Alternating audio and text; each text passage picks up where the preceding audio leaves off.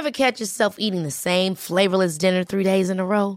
Dreaming of something better? Well, HelloFresh is your guilt-free dream come true, baby. It's me, Keke Palmer. Let's wake up those taste buds with hot, juicy pecan-crusted chicken or garlic butter shrimp scampi. Hello Fresh. Stop dreaming of all the delicious possibilities and dig in at HelloFresh.com. Let's get this dinner party started.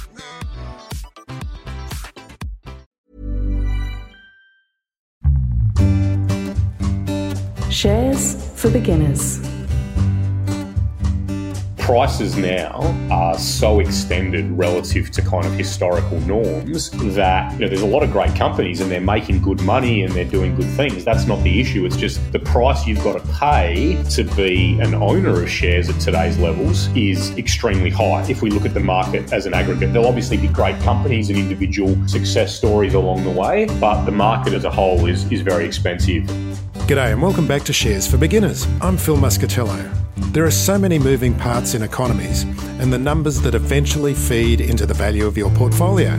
As a beginner investor, you don't need to know how all these forces operate, but it's nice to know a little bit about what's going on behind the headlines. Joining me today, I'm pleased to welcome back Jordan Alessio from Perth Mint. G'day, Jordan. How's it going? Yeah, doing really well, thanks, Phil. Thanks for having me back on the podcast. Excited to be here. Jordan, explain what you mean when you finance people are talking about macro. And because all of these things are highly time-specific, we're recording today on Tuesday, August 10. Yeah, Phil, I suppose when we talk about macro or macroeconomics, we're typically talking about some of the big picture items that can impact the economy and investment markets and ultimately people's portfolio. So, we're talking about things like, the absolute level or the movement in interest rates or inflation, for example, things like trends in employment or actual output. So, whether GDP is, rising or falling. Other items that people would consider macro factors are things like movements in commodity prices. These days, things like money supply growth and credit supply growth in the economy. Other things as well, things like trade balances for countries, whether or not they're, levels of exports versus imports and what it is that they're exporting and importing. And I suppose also as well, things like movements in foreign exchange rates and the like. So I guess, all of those macro items and factors, they aren't necessarily something that are going to directly drive the performance of a particular share or company, although some are very directly correlated. So, for example, if the price of iron ore is going up, then it's probably going to be supportive of our major mining companies, whereas when it's falling, it's obviously a bit of a headwind. But yeah, those macro factors are all things that impact the economy and impact financial markets as a whole. Let's look at a specific example. The other day, some job numbers came out in the United States, and it had some pretty fast effects. Tell us about that. Yeah, so I suppose, in the United States, the main job report, there are a few different ones that are out there, but the main one the market tends to focus on is, what we call non-farm payrolls. And that's a monthly time series that is published. And it tends to be the number one indicator that the market looks at or that investors look at to have a sense of, how strong the economy is, at least from an employment perspective for, Americans that are out either working or looking for work. So presumably higher job growth means a robust and strong economy. Yeah, pretty much. And also, that then feeds into the idea that if job growth is rising pretty strongly, you'd expect that gives workers a better chance to agitate for pay rises. It tends to feed into expectations that inflation might be a little bit higher as well, because obviously if workers can get pay rises, they've got more money to go out and spend in the economy. And yeah, certainly the result that was released last week, as you say, we're talking Tuesday, August 10, was kind of better than the market expected. And yeah, that sort of drove a few markets, including gold, which is obviously my area of direct interest. It drove the gold price down a little bit, and we saw it fall quite sharply again on Monday, so yesterday. So yeah, that's obviously one factor that investors keep an eye on. So why does it directly have an effect on the price of gold? Well, it won't always, but in this case, and what we saw with gold over the weekend and then into Monday, over the last little while, we've seen the gold price sort of pull back. In total, it's fallen about 20% in the last year. Now, that sounds like a pretty big fall, it's important to contextualise that the price had risen 70% in the previous 2 years. So it kind of went up 70 and has now pulled back 20. Now, there's been a few factors that have contributed to that correction in the price of gold. One has been the just absolute strength in share markets as a whole. So if you look at the S&P 500 in the United States, which is obviously the index of the 500 leading stocks over there, that has basically doubled in the last 16, 17 months since March of last year. It's pretty much the fastest doubling off a stock market low that it's ever recorded.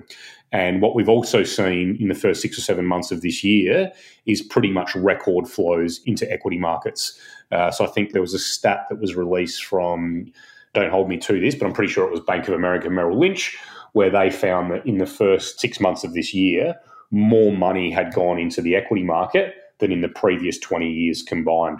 So that strength in the equity market, the strength in flows into equities, that's been one of the factors that has held gold back. The fact that inflation, whilst it's risen quite a bit in the short term, doesn't look like it's rising in the long term, has also sort of held gold back a little bit. And then I guess what happened on Friday with the employment numbers was, in the very short term, kind of like a final nail in the coffin. So you saw, employment numbers come out more strongly than the market was expecting. The market goes, things are better than we expected. So the requirement to want to hold a safe haven asset like gold is minimised. And all of those factors, sort of contributed to the sell-off that we've seen. And so everyone sort of thought, okay, we don't need to doomsday prep with our bars of gold anymore. Let's get rid of them and get back into the stock market.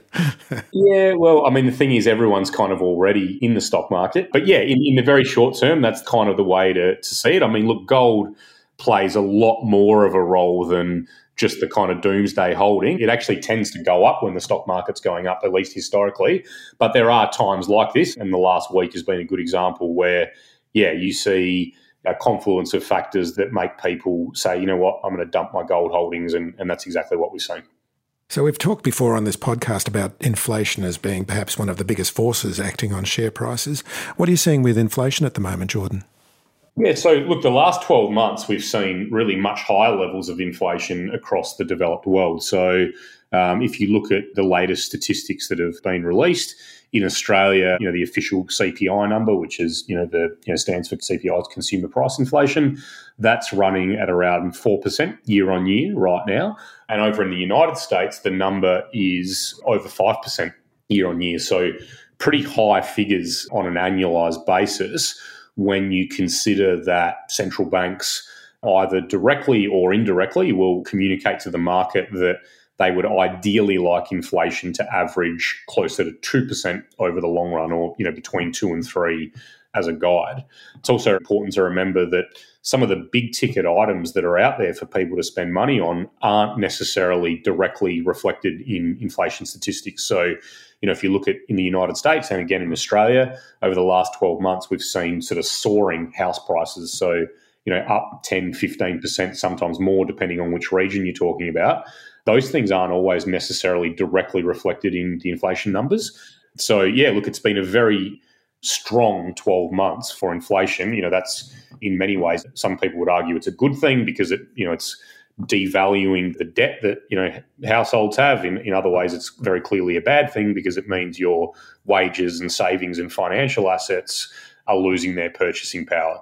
The key thing for the market, though, right now is just trying to work out whether this is like a bit of a short-term bump to inflation off the back of, COVID-related issues, or whether or not we're actually seeing the beginning of a transition to a higher inflation environment that might last for some years. That's a word we've been hearing a lot of lately, transitory, whether inflation is going to be transitory. Is it here today and gone tomorrow? So what's your view on that? But look, I suppose there's a competing view. There's some logic to the argument that we are just in a bit of a short-term environment of higher than expected inflation or higher than normal inflation. And I suppose there's a couple of things that contribute to that. Firstly, there's what we might call the baseline effect. So let's use the United States for an example. Whilst the overall inflation rate is above 5% year on year, part of that is because commodity prices crashed in the first quarter of 2020. So to give you an example here, whilst the overall inflation rate is running at about just over 5% in the United States, over the last year, energy prices alone were up 25%, right? And part of that's because they had, as I say, the baseline was we're starting off a low number because commodity prices crashed last year. So that's like, they call it gasoline. Is that the major component in the energy they're talking about? That's right, things like that. Then you've also got this argument that part of the reason inflation is very high right now and why it might not last at these levels is issues around supply chains. So obviously when COVID kind of first spread around the world, I suppose, in Q1 of last year, and the lingering effects obviously lasted some time, you had shutdowns all over the global economy. The reopening has been, I suppose, staggered. And, the economy is not something that you can easily just, you can easily switch it off. You can't easily switch it back on, though. And so you see, for want of a better term, bottlenecks build up in the global supply chain, and that can be expressed through higher prices. So to give like one example that's probably would resonate, I think, if you look at the shipping costs for a 40-foot container to basically be put on a ship in Shanghai and sent over to Los Angeles, I think one of those containers is now costing something like $10,000 to secure, and that's up about 230% relative to a year ago. Now, that's just one trade route. If we look, I think there was a statistic on the 8 major trade routes around the world, the inflation rate over the last year has been closer to 300%. So I don't think we'll see those numbers stay at those levels. They'll probably peter back a little bit, or at the very least, we won't see another year of 300% inflation in those costs. So, whilst inflation's not going to go back to zero next year, there's a good case to be made that it's not going to stay at, say, 5.5% in the United States. And certainly that is, irrespective of what one's personal view is on this, the very clear direction from the market is the market does believe it's transitory. And one of the best ways to see that is to look at the gap between what CPI is now, so that current rate of inflation around the 5% mark, and what the market's expectations of what inflation will be 5 years and 10 years from now. And these are all numbers that can be tracked and that are published regularly. They're things that I look at, obviously being in the gold space and being a financial markets commentator. They're of interest to me and to our clients. And to give you a guide there, the gap between current inflation and market's expectations of future inflation is around 3% right now. So you've got current at 5, expected around 2 and a bit. That kind of gap we haven't seen in over 10 plus years now. What does that mean? So basically the way of looking at this is the market has never been so sure that current rates of inflation are higher than what expected inflation will be in the future. The market has never been so sure in 10 years that the current number is far higher than what it'll be going into the future. The market believes that inflation is transitory. Whether that's right or wrong, or I suppose the degree to which it proves right or wrong, time will tell. But that's one of the reasons why, in particular, if I make a quick segue back to gold, why gold has had a rough sort of 6 months. And a lot of people are scratching their heads because they're saying, well, hang on, gold's an inflation hedge, inflation's going up, why isn't gold going up? The reality is the long-term inflation forecasts haven't been going up. You don't buy gold because you're worried about inflation going up from 1 month to the next. You buy gold, or one of the reasons to buy gold as a strategic holding in your portfolio is you think, you know what, we've got a bit of an inflation problem that's probably going to be there for 5 or 10 years, and this is one of the best assets to hold as a hedge against that. The market, as I say, rightly or wrongly, hasn't yet come to that view, and that's one of the contributors to why it's fallen in the last few months. Yeah, another interesting example, I was reading about that in terms of transitory inflation. I mean, we've all heard the stories about timber prices in the United States, and there's been all those jokes and memes going around of little bits of wood in the shape of coins because they've become so valuable. But what I have actually heard is that all it takes is for Canada to ramp up their timber production and suddenly the price of timber will drop. And I'm not sure if that's happened, but am I hearing this right? Am I saying this right? Yeah, look, lumber prices have definitely corrected in the last few months. So they had an extraordinary rally, which sort of coincided with the start of COVID. And then obviously, again, as the economy was sort of starting to thaw, I suppose, and particularly as interest rates came down and the Fed was providing huge stimulus and support for the housing market, you saw this boom in house prices and demand for construction and all those things. And so obviously lumber feeds into that. But yeah, it's largely given up a lot of those gains now, as indeed have quite a few commodities. Look, my view is, whilst we're seeing a pretty healthy correction in commodities, it wouldn't surprise me to see commodities outperform over the next 10 years, outperform share markets and financial assets.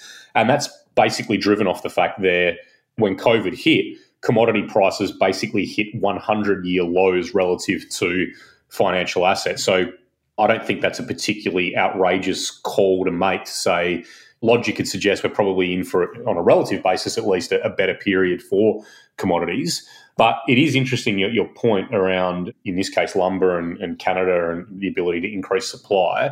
The market always finds balance eventually. So if there ever ends up being a shortage of a particular commodity, there's a great saying that, the cure for high prices is high prices and the cure for low prices is low prices. So if you see a commodity price boom, pretty much one of two things is going to happen. Either more supply is going to come on stream because it's economic to do so, or if it's not possible to get more supply, the market will try and find an alternative input to use in place of that commodity. Whilst I just shared my view on commodities for the next 5 to 10 years, if you look at the extreme long run for commodities, there doesn't tend to be much inflation in them at all in real terms, because human beings are ultimately, despite what we see in the news every day, we're actually pretty smart and we find solutions to problems. And that's why commodity prices, as I say, over the extreme long run, tend to just kind of hold their purchasing power. Quality sleep is essential. That's why the Sleep Number Smart Bed is designed for your ever-evolving sleep needs. Need a bed that's firmer or softer on either side? Helps you sleep at a comfortable temperature? Sleep Number Smart Beds let you individualize your comfort, so you sleep better together. J.D. Power ranks Sleep Number number 1 in customer satisfaction with mattresses purchased in-store. And now, save 50% on the Sleep Number Limited Edition Smart Bed for a limited time. For J.D. Power 2023 award information, visit jdpower.com/awards. Only at a Sleep Number store or sleepnumber.com.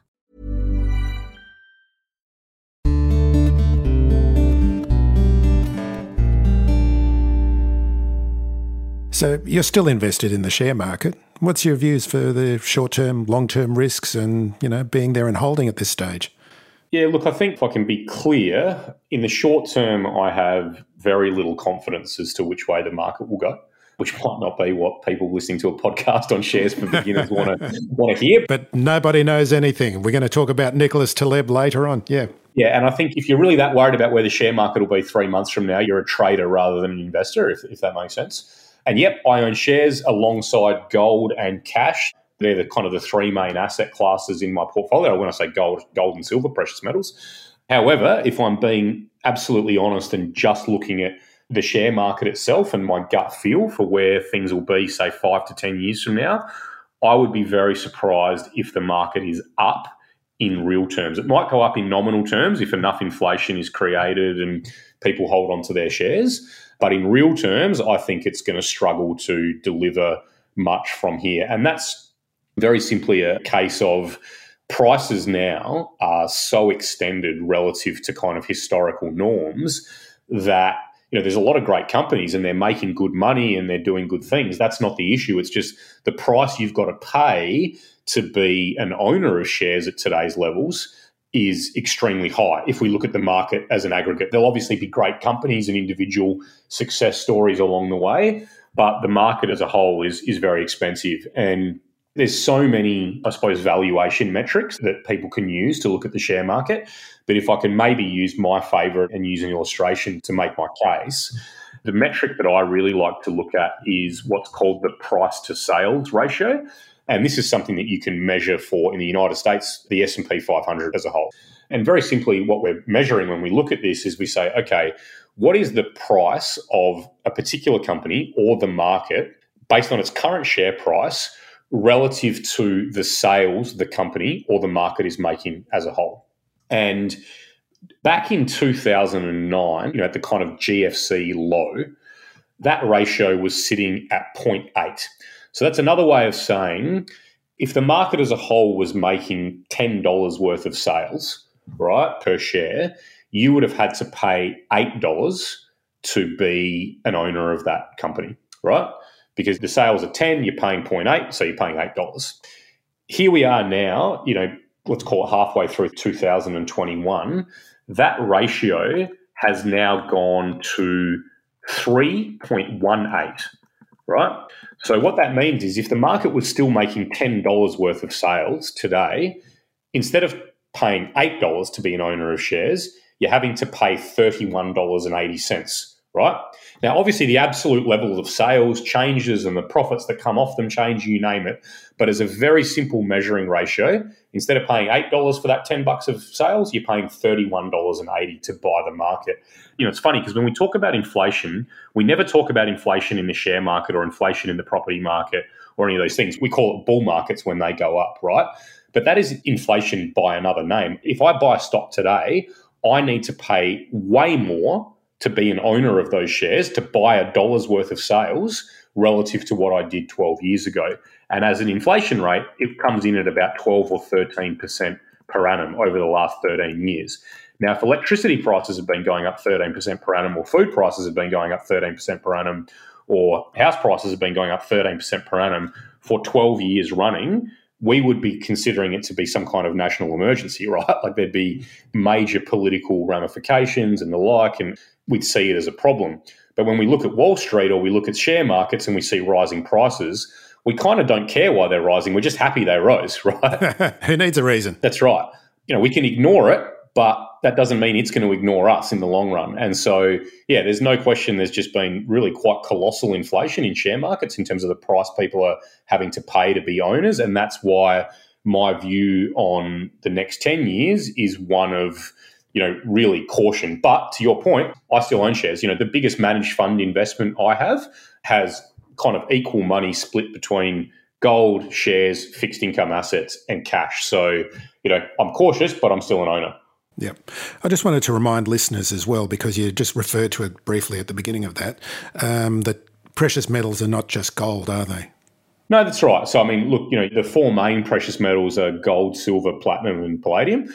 Although platinum and palladium, whilst they are precious metals by nature, are more industrial metals by demand, but particularly palladium. Platinum's used in jewellery and the like as well. And so their pricing tends to be more correlated to the broader commodity cycle. Silver and gold, and obviously especially gold, are more seen as the kind of monetary safe haven metals. Again, whilst they're, physically by nature they're commodities, gold in particular and silver to a degree are treated more as monetary metals rather than commodities in the sort of, I suppose, more widely understood sense. So let's talk about store of currency, because Bitcoin seems to be taking some of that space as well. What are your thoughts there on Bitcoin?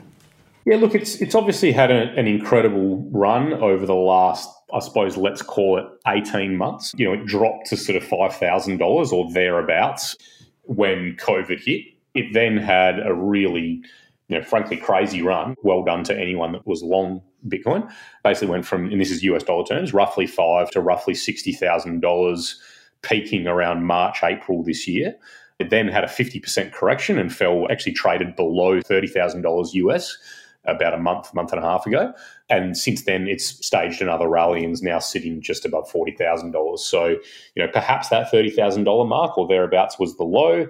Other corrective cycles in Bitcoin have seen it lose closer to 80%. So, there are even people that I know of who are long-term Bitcoin bulls but think it could drop to $15,000 in this cycle before it sort of properly bottoms again. I don't really have a view on that. I see it as something that could go either way. I've traded it before. I was very lucky to get out of it kind of near 60,000 US. There was no particular skill behind that at all, but there's a great saying that bull markets die on euphoria.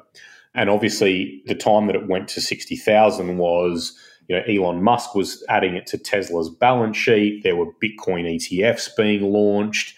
So, I remember thinking about it going, well, at the time, the world's richest guy or one of the world's richest guys is putting it, onto his own balance sheet, talking it up, you name it. That's about as euphoric a moment as you're going to see for any asset class. And so that was actually the catalyst for me to sell. I was just like, look, it could go higher, but geez, can it really get much better than this? Now, in the short term, that proved to be a good call, although obviously, as I say, it's been bouncing the last few months. Is it really stealing gold's thunder, though? I'm not sure that it is, because most people that are buying gold buy it because they want that long-term, stable, wealth-preserving asset in their portfolio, the thing that tends to counterbalance equity market drawdowns and the like. Bitcoin doesn't do any of those things, or at least it hasn't proved that it does those things over any given time period. When the market tends to sell off, share markets, Bitcoin tends to sell off as well. So I don't really see it as being a kind of risk-off, safe haven hedge in a portfolio. I just see it as something that can go up a lot and make people spectacular sums of money. And look, that's attractive, right, to people. So to me, people aren't buying Bitcoin because they want to protect their wealth. They're buying Bitcoin because they want to very, very quickly add to their wealth. And there's nothing wrong with doing that, but it's very clearly a distinct asset at this point in time. Again, how it evolves in the next 10 to 12 years, let's wait and see. There's obviously people that, think it's the future of money and the like, and it's going to completely usurp gold and all sort of fiat currency. Look, suffice to say, I think the odds of that happening are pretty low, but that doesn't mean, it can't have some value at all. We talked about Bitcoin, but of course there's all the other kinds of cryptos as well. And Ethereum's quite interesting as well in that it's actually providing the technology for a lot of other transactions and ways of doing business, and is also much easier to use than Bitcoin as well. And that's something we've got to consider, that maybe the effects of cryptocurrencies and the blockchain technology behind it might have a completely different effect to what we're expecting.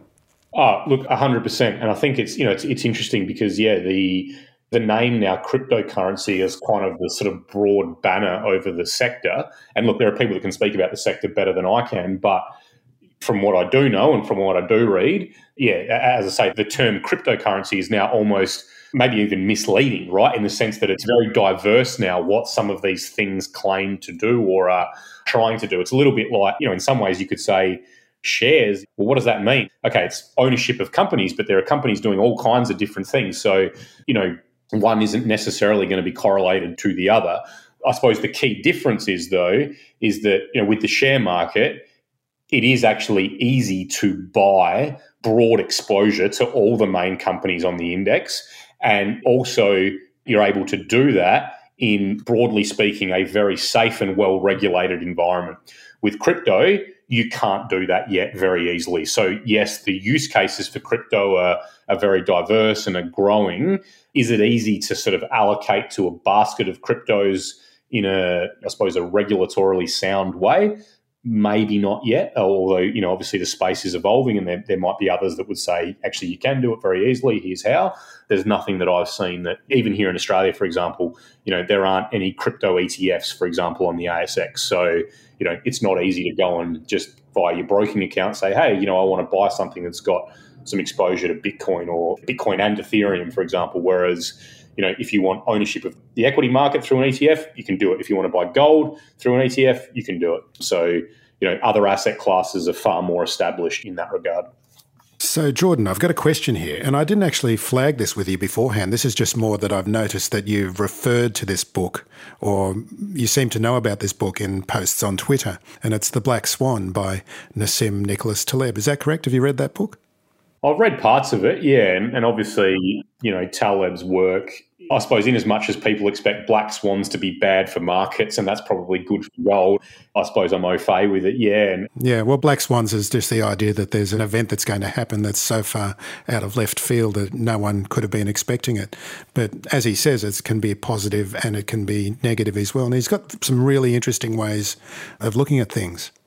Yeah, absolutely. I couldn't agree more. It's quite interesting because obviously when COVID hit, everyone kind of looked at that and went, well, that's, kind of your ultimate black swan, right?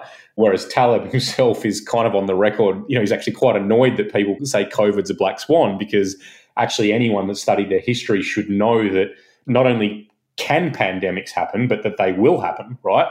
But whilst I sympathise with his point, I also sympathise with the point that actually, no, COVID is a black swan, because, saying something can happen is also kind of meaningless if you have no idea about when it's going to happen, which, to be fair, with COVID, I don't think many people could have predicted that it was going to hit in 2020 and it was going to have the impact that it has. So whilst I think his work is very interesting and the points that he makes are very relevant for investors, I sort of also sympathise with those that perhaps don't see black swans as rigidly defined as he might. Maybe that's the black swan for him, that not everyone's going to agree with his definition of black swans. But yeah, look, I think it's an important thing for investors to sort of keep in mind when they're looking at their portfolio, is to kind of go, well, what am I not protected against? And maybe it's not a black swan because, again, by Taleb's definition, you can't even foresee what that would be, right? But there are plenty of things you can foresee that would happen. So, a stock market crash is one, right? They happen. We know they happen. They've happened 3 times in the last 20 years. Higher inflation, again, to move from Taleb to Donald Rumsfeld, that's a known that those things can happen and do happen in markets. And indeed, you could say they happen in exactly the kind of environments we're heading towards or are largely in now. So doesn't mean it will happen, but those to me are 2 things that investors should look at and go, well, all right, if I look at my portfolio, is it going to hold up well if there's another major market crash? Is it going to hold up well if there's a period of, doesn't have to be hyperinflation or stagflation like some people hypothesize, but what if we do just enter a period where inflation averages 4% per annum for the next 10 years, right? And where, like what has happened for the last 20 years, the inflation in the essentials in life is running at 2 to 3 times overall inflation, right? So, you might have 4% overall, but your healthcare, your utilities, you name it, they're running at 6s or 7s. That's going to be a major problem for people that have still got money in fixed income assets, people that have still got money in term deposits and the like. The purchasing power of that money is going to lose 50, 60% across the course of a decade. So are you saying that even though you're getting higher interest on the money that you've got invested just in like safe assets, like even just cash, it's still going to be eroded as if it was a high inflation? Is that what you're saying? If interest rates go up to try and counter that higher inflation, then it might not be so bad. And indeed, there's a big argument that some people will put out there that cash is actually one of the better assets you can hold in a high inflation environment because interest rates will go up. And as interest rates go up, probably equity markets go down or at least stagnate. And if your rates go up, well, then that offsets the inflation. The challenge, though, or the thing for an investor to consider now, is we are in an environment where we just have these gargantuan debt to GDP ratios now, right? So the question is, can interest rates go up if inflation rises, or does that cause a whole heap of other problems that central banks and policymakers would arguably quite rightly look to avoid? And if your answer to that is yes, actually they'll just have to let inflation go higher and they won't respond like they would in an environment where debt ratios were much lower. Well, then you go, okay, so I might be sitting on cash here for 10 years, paying 0 or next to 0 in nominal terms like it is now. And maybe over that 10-year period, overall inflation, as I say, is averaging 3 to 4. Inflation in the must-haves in life might be averaging 4 to 5.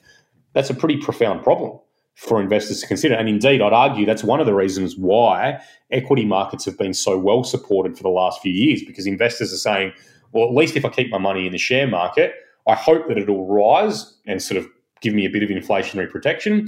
More importantly, I hope the dividends that I get are far higher than what I'd get with my money in the bank account. And those dividends are what can pay for my, my living expenses and the like. So, yeah, I think it's a bit of a segue away from pure black swans.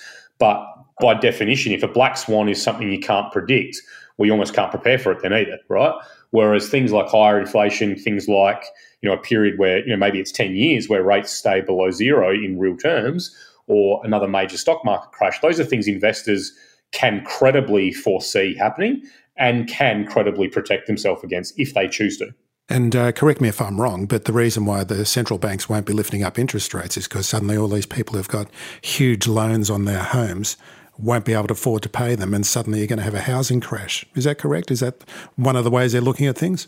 Yeah, I would argue there's at least 3 elements to it, and that is probably the one that will resonate most closely with people listening to this podcast, or let's just say households more generally, because for them, they have mortgage debt, right? And so that's the thing that they see and feel and they fret over in terms of, what interest rate they're paying and the potential for that to go higher. So, yeah, that's clearly one problem that could come in if interest rates were to rise more significantly. The other problem would be, although I'd say this is the least important potentially, but the actual just hit to public finances as well. So governments themselves have record high debt levels now. And so if interest rates rise, the rate that they're going to need to pay on their borrowings will go up. Although, again, given current governments through their central banks can create their own currency, there are many that argue that's kind of just an academic problem. The third area, though, where it will cause a problem is actually with corporates as well, Phil. So, obviously businesses borrow money. A lot of corporates are sitting on a lot of cash, but they're also sitting on pretty much record levels of debt right now. And one of the really interesting things that I think is worth keeping an eye on is this concept of what we call zombie companies. And zombie companies are effectively, they're still alive today and they're still functioning, but the amount of money that they are making in their operations isn't even enough to service the interest on the loans that they have. Now, the number of zombie companies in developed markets, depends which market we're talking about, but I think it's gone from something like 5% to 15% of all companies in the last, let's call it 10 to 20 years. Now, that's quite interesting because rates have just gone down and down and down. So you would think that actually there wouldn't be many companies struggling at all to service their debt. But actually, the exact opposite has happened. As rates have gone down, more and more companies have become reliant on just being able to increase their borrowings, and they're really struggling to service them, even though rates are low. So if we see rates rise, you could see three challenges, really, for the economy and for financial markets. Businesses will suffer, governments will take a little bit of a hit as well, or will provide a bit of a challenge there. And then, as you alluded to at the start, households will also, feel the burden. And that's why I suppose there's a school of thought out there, and one that I'm definitely sympathetic to, which is that actually, even if inflation does prove to be more sustained than some might hope, there's actually probably very little scope for rates to rise or certainly to normalise. That's a challenge for investors as we move through the next few years.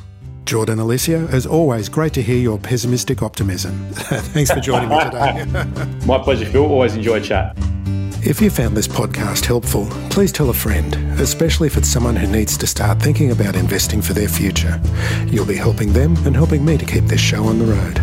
Shares for Beginners is for information and educational purposes only. It isn't financial advice, and you shouldn't buy or sell any investments based on what you've heard here. Any opinion or commentary is the view of the speaker only, not Shares for Beginners. This podcast doesn't replace professional advice regarding your personal financial needs, circumstances, or current situation. And thank you for listening to my podcast.